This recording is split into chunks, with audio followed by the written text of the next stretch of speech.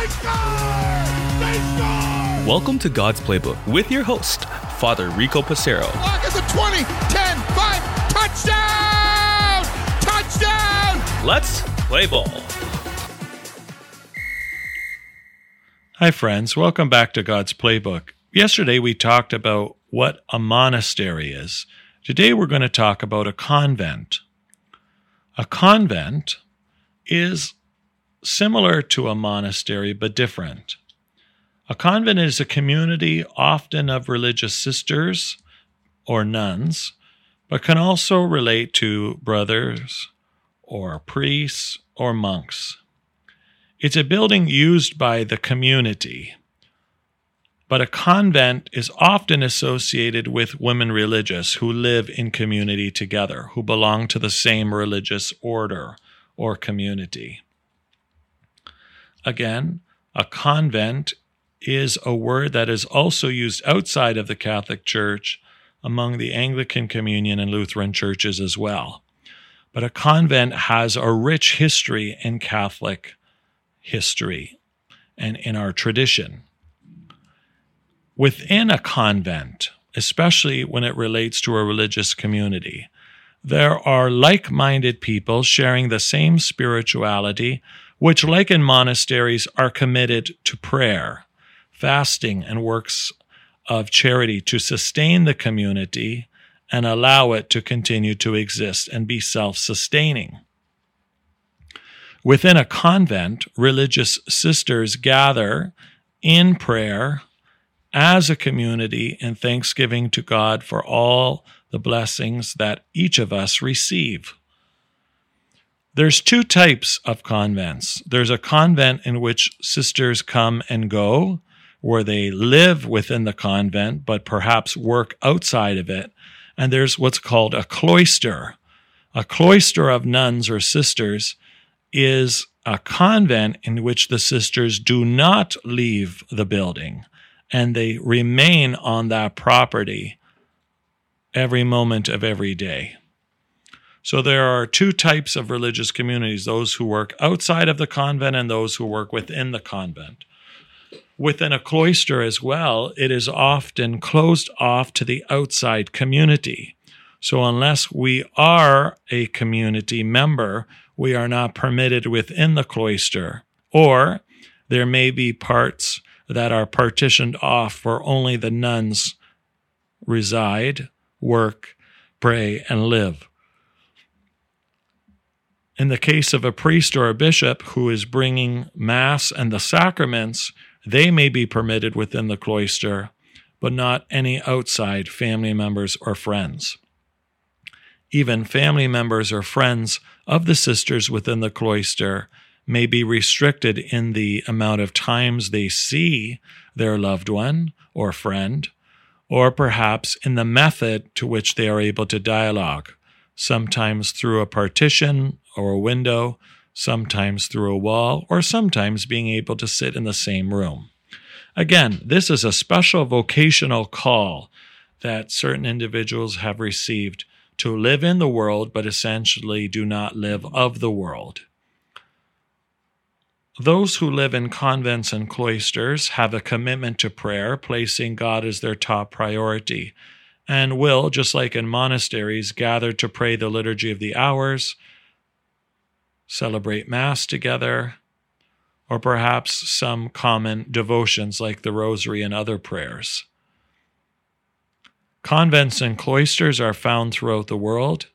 Again, some of the oldest ones dating back to many centuries ago in Europe and in places where the church was first founded.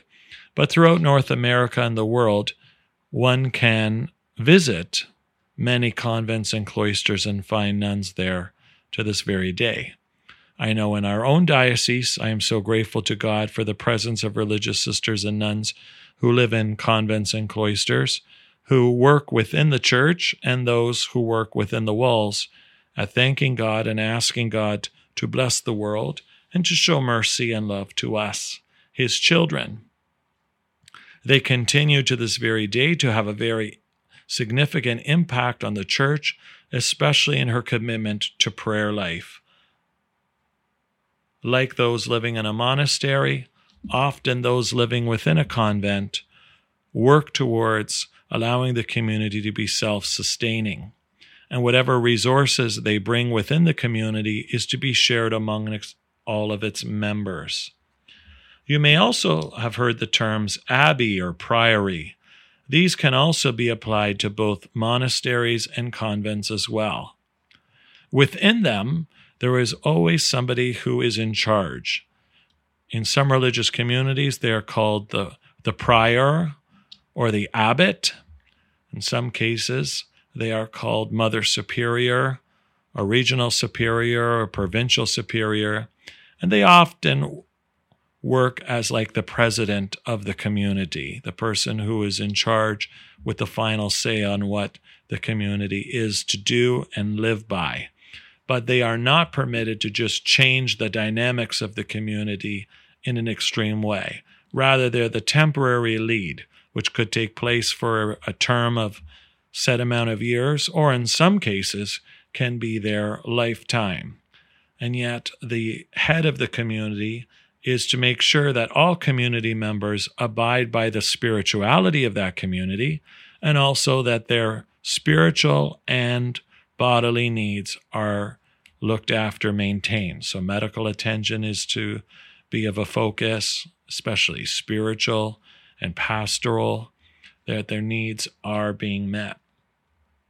So again, in some cases, friends, while you're on vacation or perhaps visiting somebody who lives in a convent, you may be welcomed in.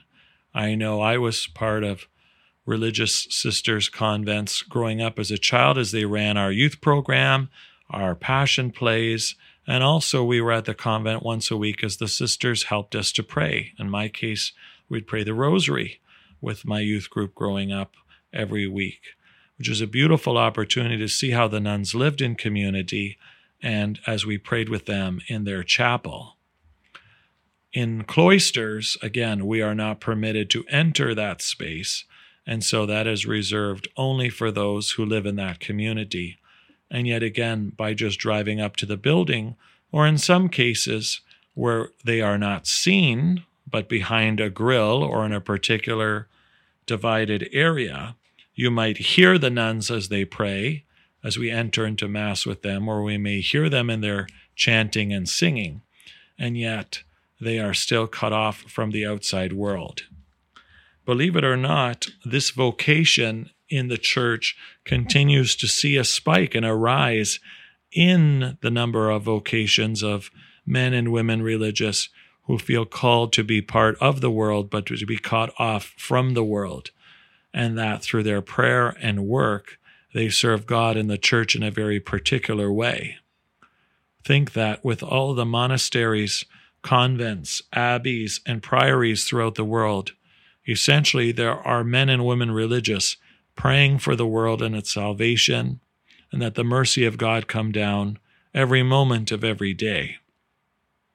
What joy that brings to my heart, and I dare say yours, to know that we are constantly being enveloped in prayer and thanksgiving to God for all that He gives to us. So I invite you, if given the opportunity, to, if not already, visit a convent or a cloister for the parts that may be open. For those convents and cloisters that no longer have religious sisters or brothers living in them, of course, tours often show the life behind the walls of how a religious sister, brother, or monk may live. And I think from a spiritual aspect, it helps us to appreciate those beautiful calls, not just to married life, single life, or the religious calls that we are more aware of, priesthood, bishops, deacons, but rather that what takes place behind those walls, especially that commitment to loving God through prayer, inspires us so that when we go into our own homes, we too can find places of prayer as we spend time with the Lord. And also spending time in thanksgiving for the vocational call to those who live in monasteries, convents, abbeys, and priories. Lord, we thank you for all these men and women who exhibit the love of you in our world, who, following this vocational call, lift our eyes to heaven, to you. And we thank you for all of the prayer and good work done in these houses of prayer, in these communities of faith that inspire the world to live out the baptismal call of holiness. Let us pray for an increase in vocations to those who may be discerning life in a monastery, a convent, or a cloister. And may they continue to be filled with God's children, committed to praying for the world in many ways. For God's Playbook friends, I'm Father Rico. God loves you, and so do I. If you like what you hear, please consider supporting us using any of our affiliate links in the description below via Buzzsprout, Ko-Fi, or GoFundMe. Thanks, and God bless.